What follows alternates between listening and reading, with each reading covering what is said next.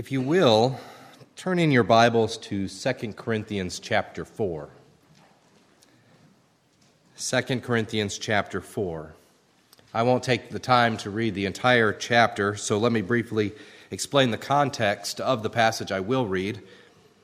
As Paul writes this letter to the church at Corinth, he's offering what is one part personal testimony and one part exhortation to the church. He's explaining to the church how he has managed to not lose heart despite all of the suffering he's endured, and at the same time he's encouraging these fellow believers by showing them how they may also not lose heart despite their circumstances. I'll begin reading at verse 18. So, or therefore, we do not lose heart. Though our outer self is wasting away, our inner self is being renewed day by day.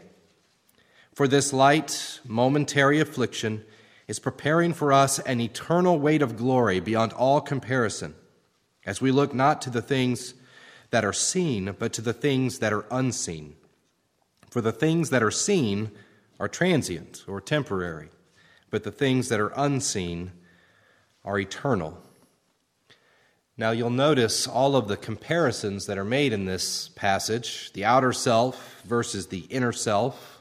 One is wasting away while the other is being renewed day by day. This light, momentary affliction versus an eternal weight of glory. Things that are seen versus things that are unseen.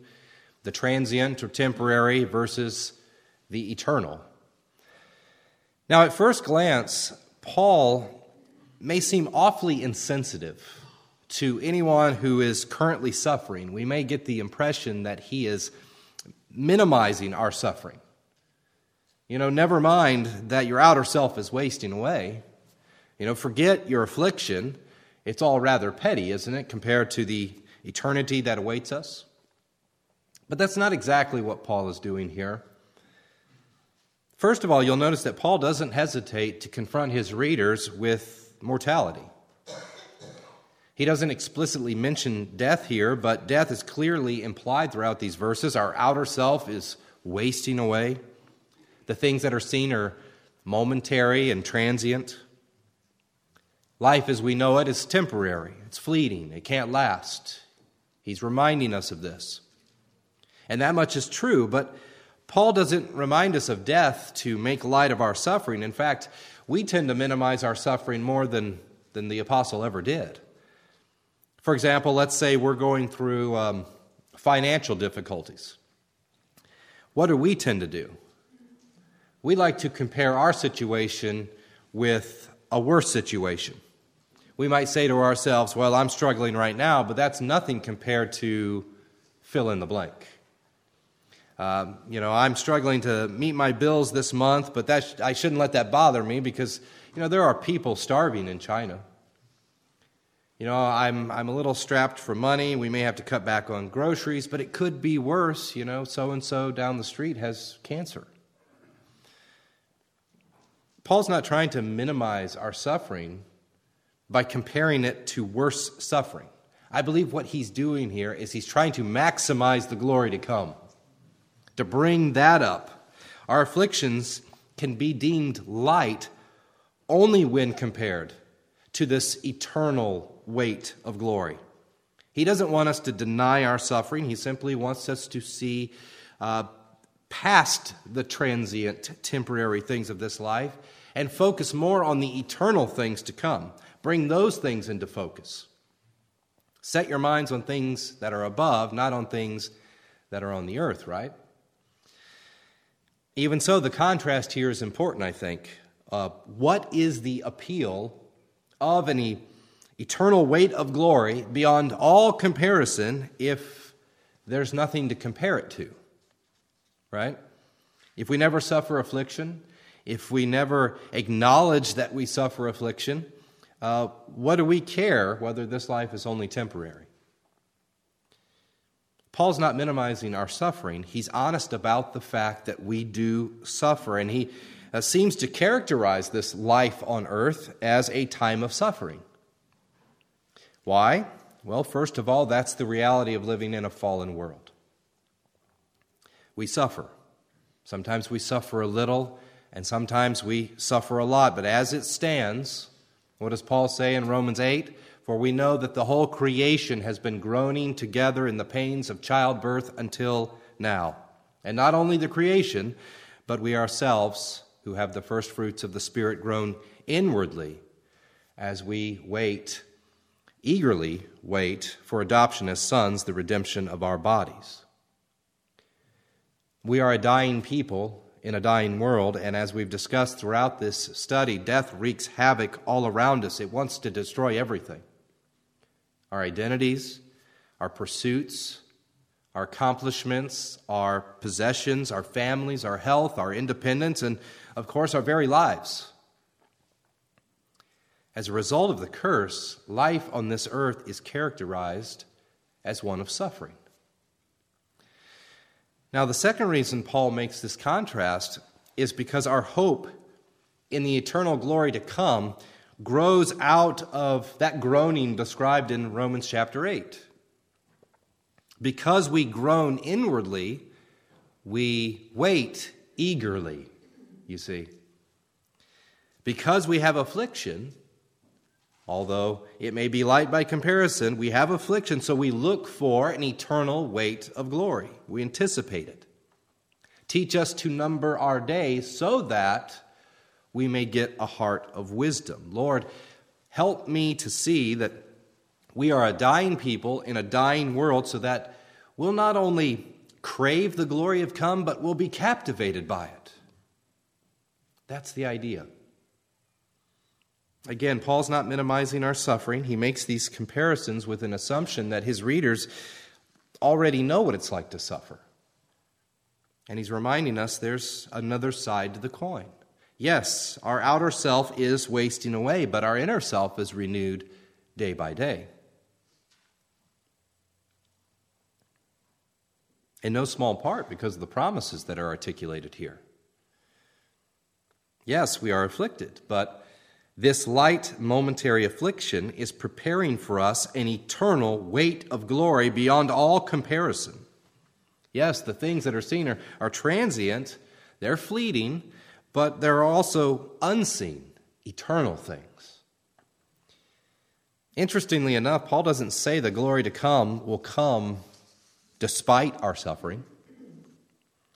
Instead, he says this light momentary affliction is preparing for us an eternal weight of glory. I believe the NIV uses the word achieving. The old King James, if I remember correctly, uses the word worketh. It worketh an eternal weight of glory. We might say our suffering in this world gets us ready for what's to come. Well, that's a study all on its own. At the very least, we should realize that death and its consequences are not to be avoided. Paul doesn't avoid it. The Bible as a whole doesn't avoid it. Only in confronting the tragedy and horrors of death can we truly see and embrace what God is promising in these wonderful passages of His Word. We may not be able to fully imagine this eternal glory Paul is talking about, but we do know affliction, right? We know what that feels like. We know what that's like. We may not be able to fully grasp the concept of eternal, but we all know about transient things, temporary things, fleeting things. And so if we've acknowledged and accepted the one as an undesirable problem, what does that make the alternative? It becomes something to hope for. It becomes something to want from the depths of our souls. You know, I preach a lot of funerals for non-Christians, and these families will often request that I keep the service light. Keep it positive. Translation to me is, don't remind us that death has ripped our family apart. Don't remind us of why we're here, why we're having this service in the first place. Now, typically I try to honor their request, but not necessarily in the way they expect. For example, families will often ask me to focus on their many fond memories of the deceased, which stands to reason. But there's just one glaring problem that I have discovered. All of those memories necessarily imply the one thing they don't want me to talk about, which is death. Whether I explicitly say it or not, people are always crying when people, myself or anyone else, shares these memories at a funeral service, and I believe it's because they realize they have reached the end of making those memories. There are no new memories coming. So avoiding the blatant reality of death is kind of pointless at this particular time and place. So I don't avoid it. Instead, I actually confront them with it. Why? Well, once death is on the table for all to see, then the gospel actually has some pretty meaningful context. Let me offer an illustration. Imagine I'm walking down the street and I see another man walking down the street. He's just casually strolling down the sidewalk, minding his own business, and I shout to him, "Sir, I'm here to save you." Now, chances are he is going to look back at me like I am crazy because he does not see any danger from which he needs to be saved. He's just walking down the street. But if I shouted the same thing to a man who's hanging over the edge of a cliff, he's likely to reply, "Yes, please. Save me."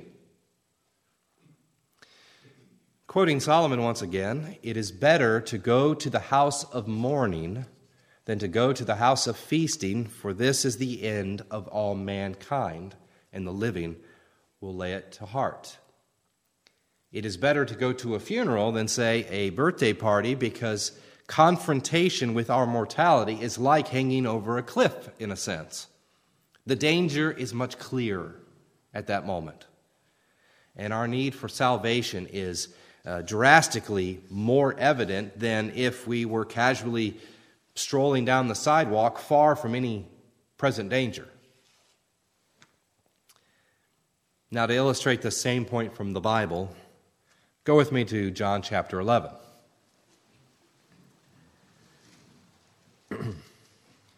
You will see why John chapter 11 is such a popular chapter at funerals. In John 11, Jesus teaches his disciples a profound lesson, and death serves as the backdrop of this lesson. I'll begin reading at verse 1. "Now a certain man was ill, Lazarus of Bethany, the village of Mary and her sister Martha. It was Mary who anointed the Lord with ointment and wiped his feet with her hair, whose brother Lazarus was ill. So the sisters sent to him, saying, 'Lord, he whom you love is ill.' But when Jesus heard it, he said, 'This illness does not lead to death. It is for the glory of God, so that the Son of God may be glorified through it.' Now Jesus loved Martha and her sister and Lazarus. So when he heard that Lazarus was ill, he stayed 2 days longer in the place where he was." Let's pause right here for a moment, because I want to emphasize the fact that Jesus loved Mary and Martha and Lazarus. This family was more to him than mere acquaintances. They are friends, they have history, he cares about them, he loves them.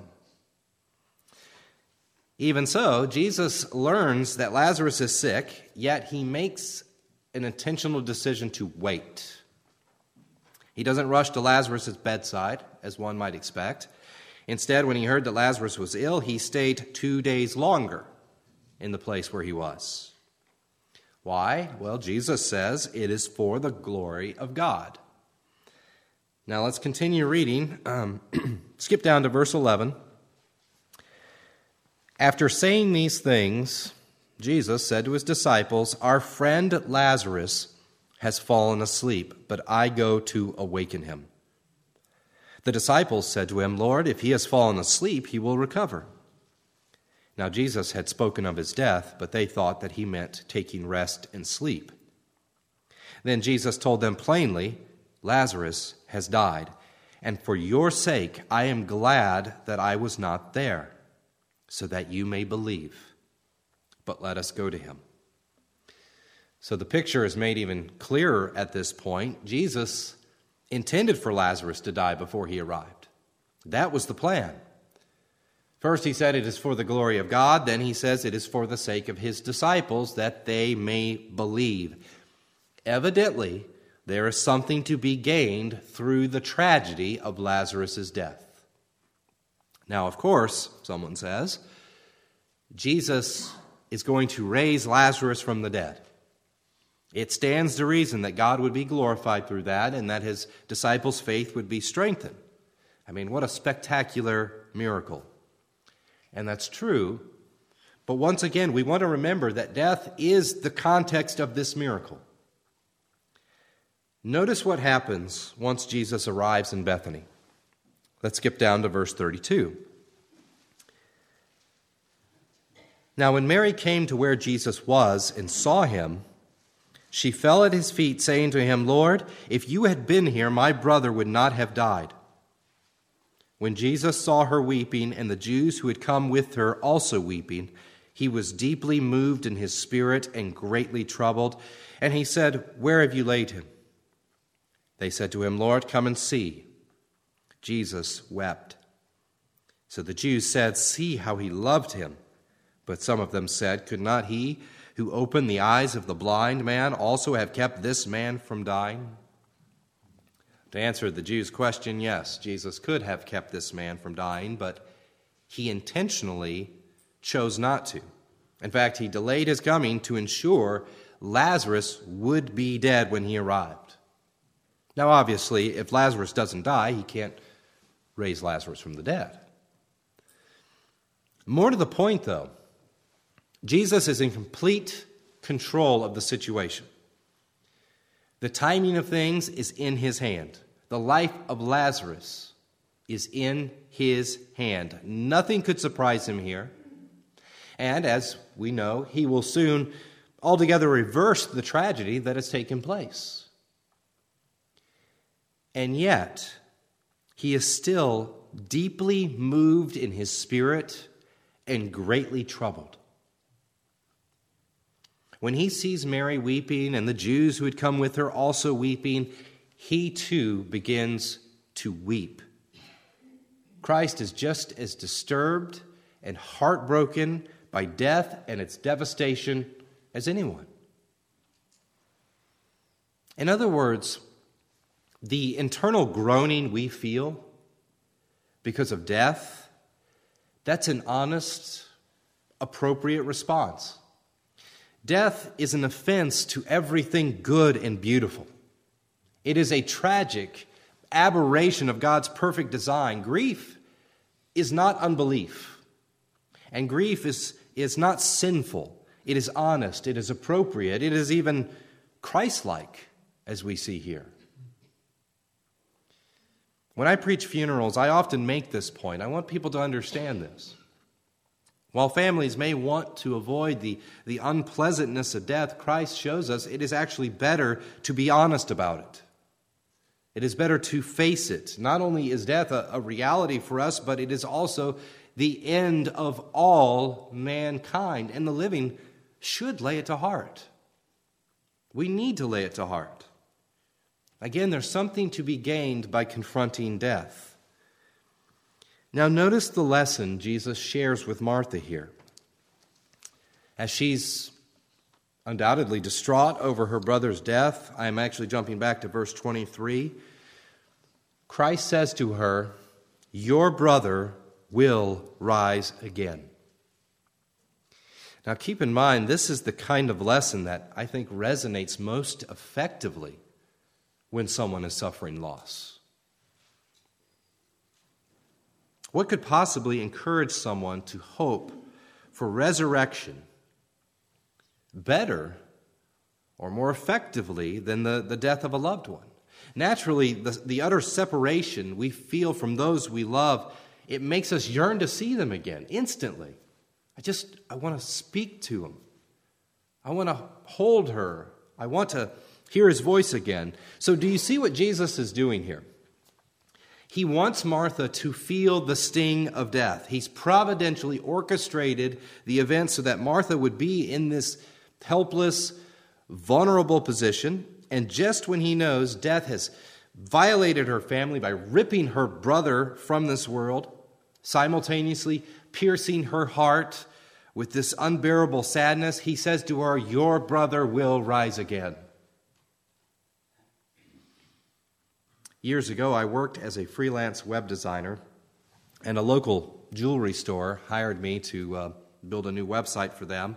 And I almost lost the job because this store owner and I had a slight disagreement over the photography of his jewelry. He had it professionally photographed a while before, and I argued that most of those photographs needed to be retaken. All of them had been taken with the jewelry set on a white, light background. And, do you know how to make a light-colored diamond ring really pop in a photograph? Put it in front of a dark background. Put it in front of black, if you can. That stark contrast will make the diamond seem even brighter. What did Paul say? This light, momentary affliction is light. Why? Because it is preparing for us an eternal weight of glory beyond all comparison. I know our affliction may feel anything but light at times, but what happens when you set it next to the eternal glory to come? It shrinks, as the eternal glory to come proves bigger and brighter than any temporary suffering we may face in this life. If you want people to see the beauty of resurrection, hold it up to them, not when everything in life is bright and fair, but when death has made things very, very dark. The contrast will be stark, and that's the point. This is what Jesus does here in John 11. As Martha is afflicted by the death of her brother, he reminds her of the resurrection, saying, "Your brother will rise again."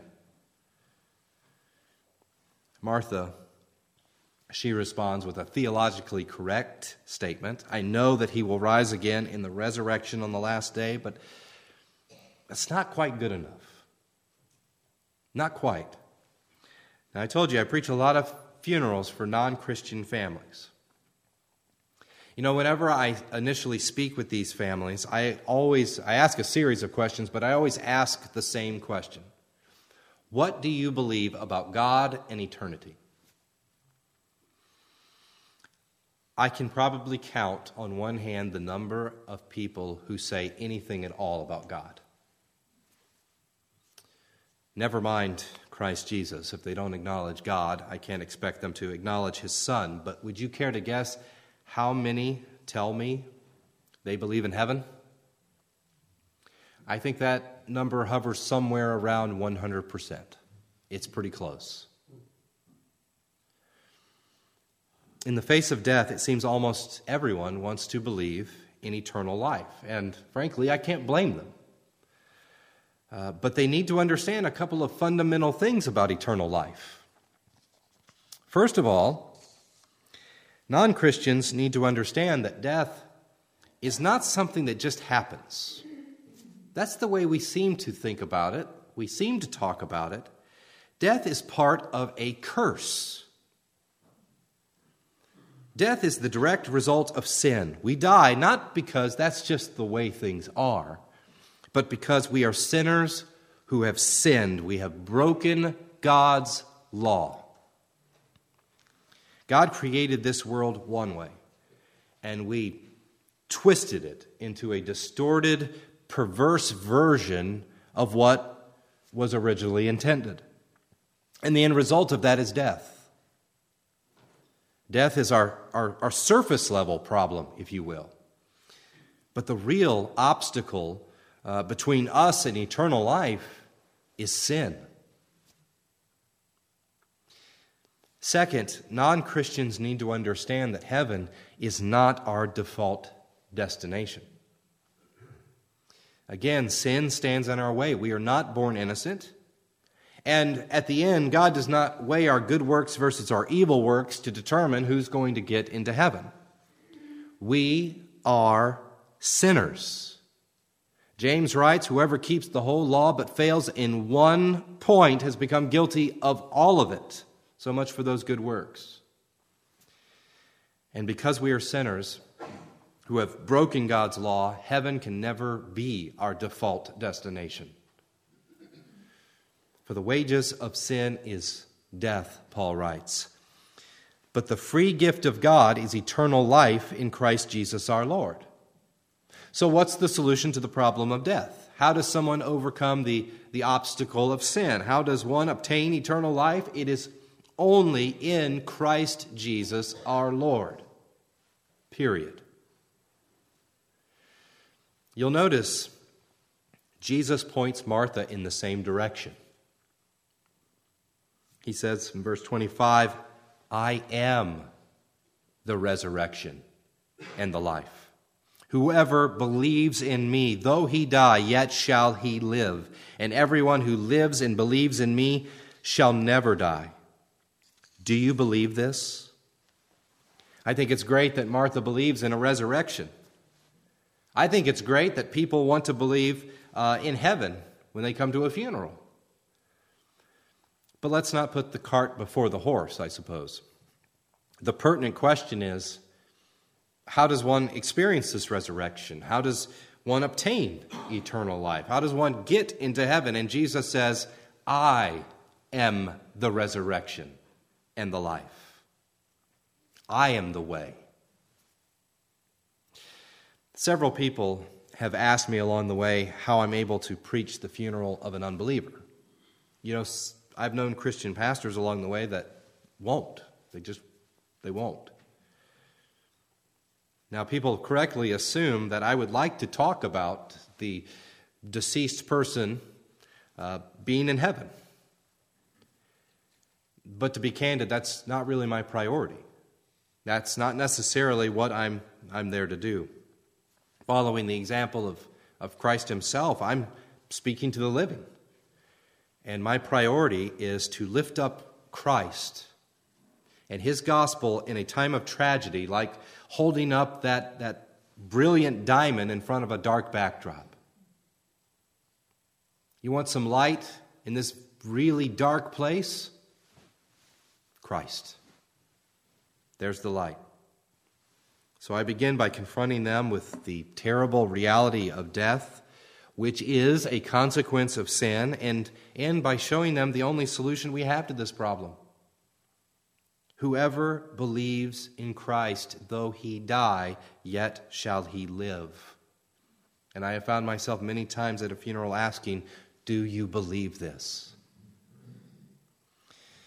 I remember speaking with one pastor who told me he doesn't explicitly preach the gospel at funerals. And well, according to him, it's not the right time or the right place for that. So I asked him what he does preach, and he says he primarily focuses on the life of the deceased person, and he talks about the glory of heaven. In my experience, however, the crowd already believes in heaven. The problem is they don't know how to get there. And worse yet, they're not concerned about how to get there because they already assume they and pretty much everyone else will be there one day. Except maybe Hitler. He seems to be the only exception to this rule. Teach us to number our days. Teach us to remember death that we may get a heart of wisdom. It is better to go to the house of mourning, for the living will lay it to heart. Jesus says here, Lazarus has died, and for your sake I am glad I was not there, so that you may believe. Is there a better time and place for the gospel than at a funeral? Or in generally a time of suffering or affliction? The reason death can be such a powerful catalyst for faith in Christ and hope in his promises is because death is perhaps the most vivid manifestation of our problem of sin. If anything can compel us to seek the Savior, it's confronting death and realizing that basically everything we have in this world is fleeting. It's a vapor. In 1 Peter 1, the Apostle Peter writes, "Blessed be the God and Father of our Lord Jesus Christ. According to his great mercy, he has caused us to be born again to a living hope," and I love that expression, "a living hope through the resurrection of Jesus Christ from the dead, to an inheritance that is imperishable, undefiled, and unfading, kept in heaven for you, who by God's power are being guarded through faith for a salvation ready to be revealed in the last time." Please notice what Peter highlights about this inheritance in Christ. It is imperishable, undefiled, and unfading. In other words, it is the exact opposite of everything we have now. So when someone is able to see just how perishable and defiled and fading life is, how death destroys everything, well, that person is in a great position to see the beauty of Christ and his gospel. But that's the unbeliever. What about the believer?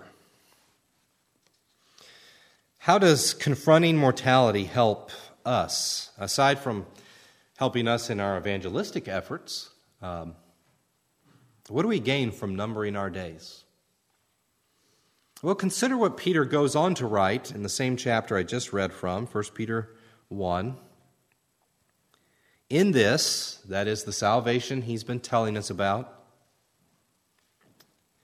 you rejoice, though now for a little while, if necessary, you have been grieved by various trials, so that the tested genuineness of your faith, more precious than gold that perishes though it is tested by fire, may be found to result in praise and glory and honor at the revelation of Jesus Christ. Though you have not seen him, you love him. Though you do not now see him, you believe in him and rejoice with joy that is inexpressible and filled with glory, obtaining the outcome of your faith, the salvation of your souls. Like Paul, according to Peter, seeing the stark contrast between our dying world and the imperishable glory to come, it changes everything for us. Let me give you just a few, what I hope will be some very practical examples. How about contentment? Let's talk about contentment. The struggle to find contentment, I think, is a universal problem. We're discontent, let's say, because our clothes have become old and ragged. When we finally get some newer clothing, what happens? We become discontent all over again because it doesn't fit perfectly. And when we finally get clothing that fits better, we're discontent because maybe it's not the latest style. And when we get the latest style of clothing, we're discontent because maybe our neighbor has even nicer clothing. So when we get the same name brand as our neighbor, we're discontent because eventually even the name brand clothing gets old, out of style, and ragged. Generally speaking, we're discontent because our baseline expectation of the world is comfort, its convenience, and its control. That's what we expect. The trouble is, death destroys our comfort. It destroys our convenience, and it destroys our control. So in turn, we're unhappy because things aren't the way we expected or what we wanted.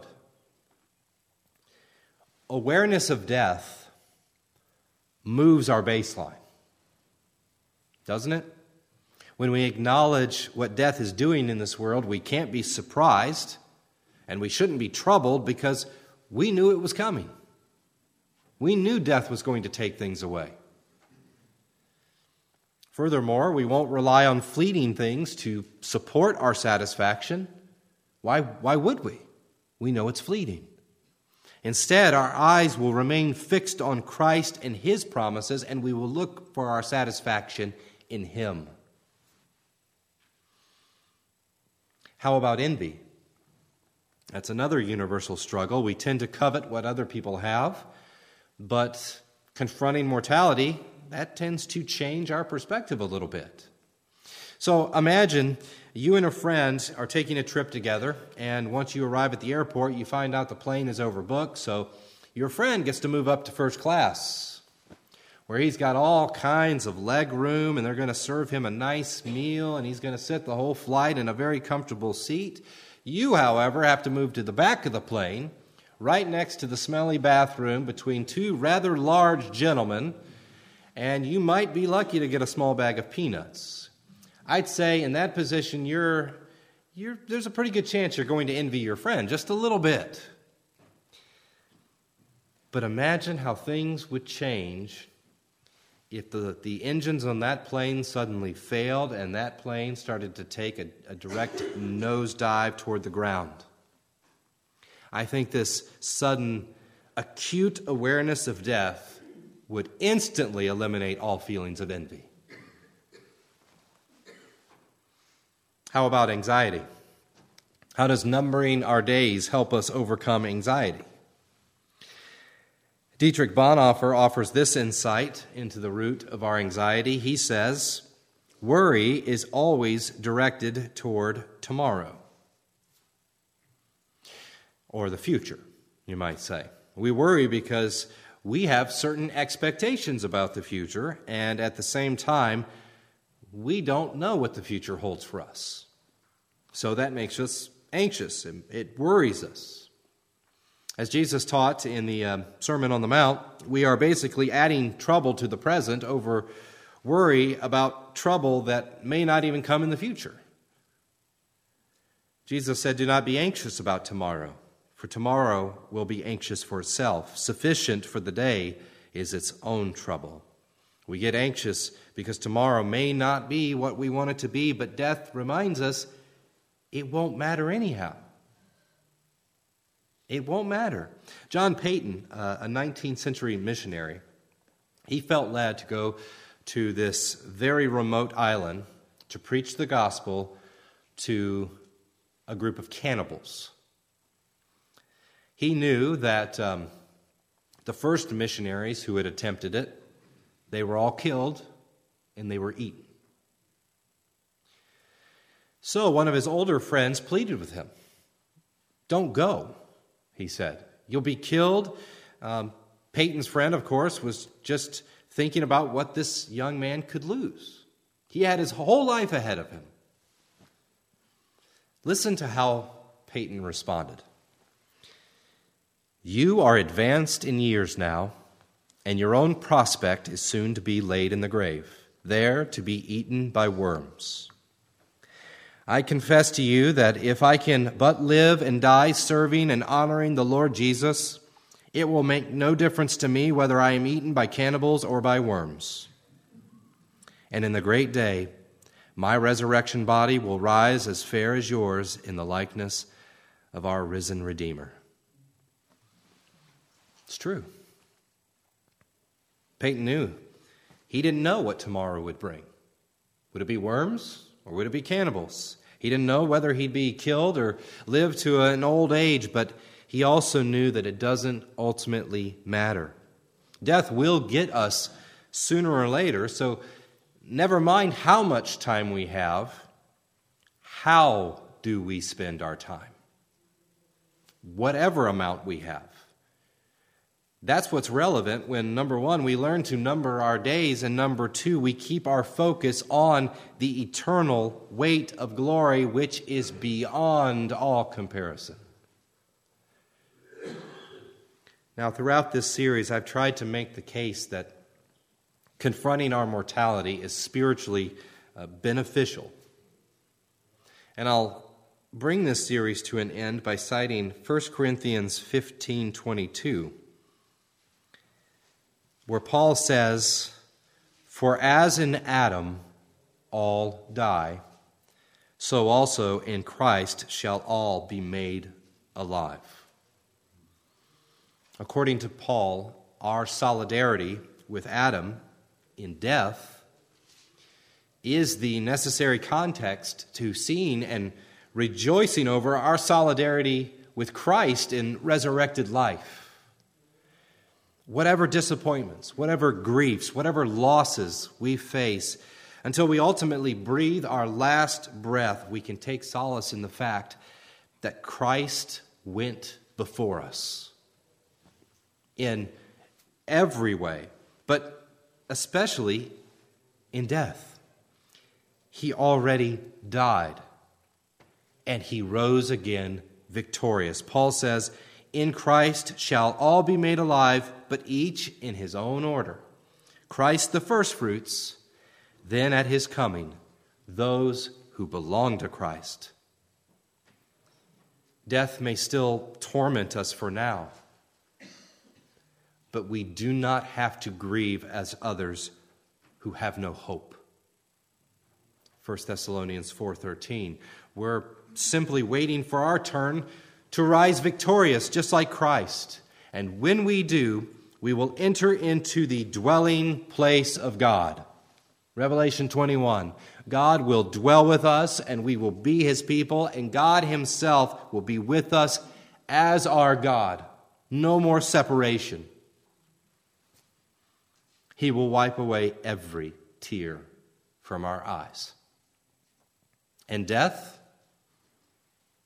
shall be no more.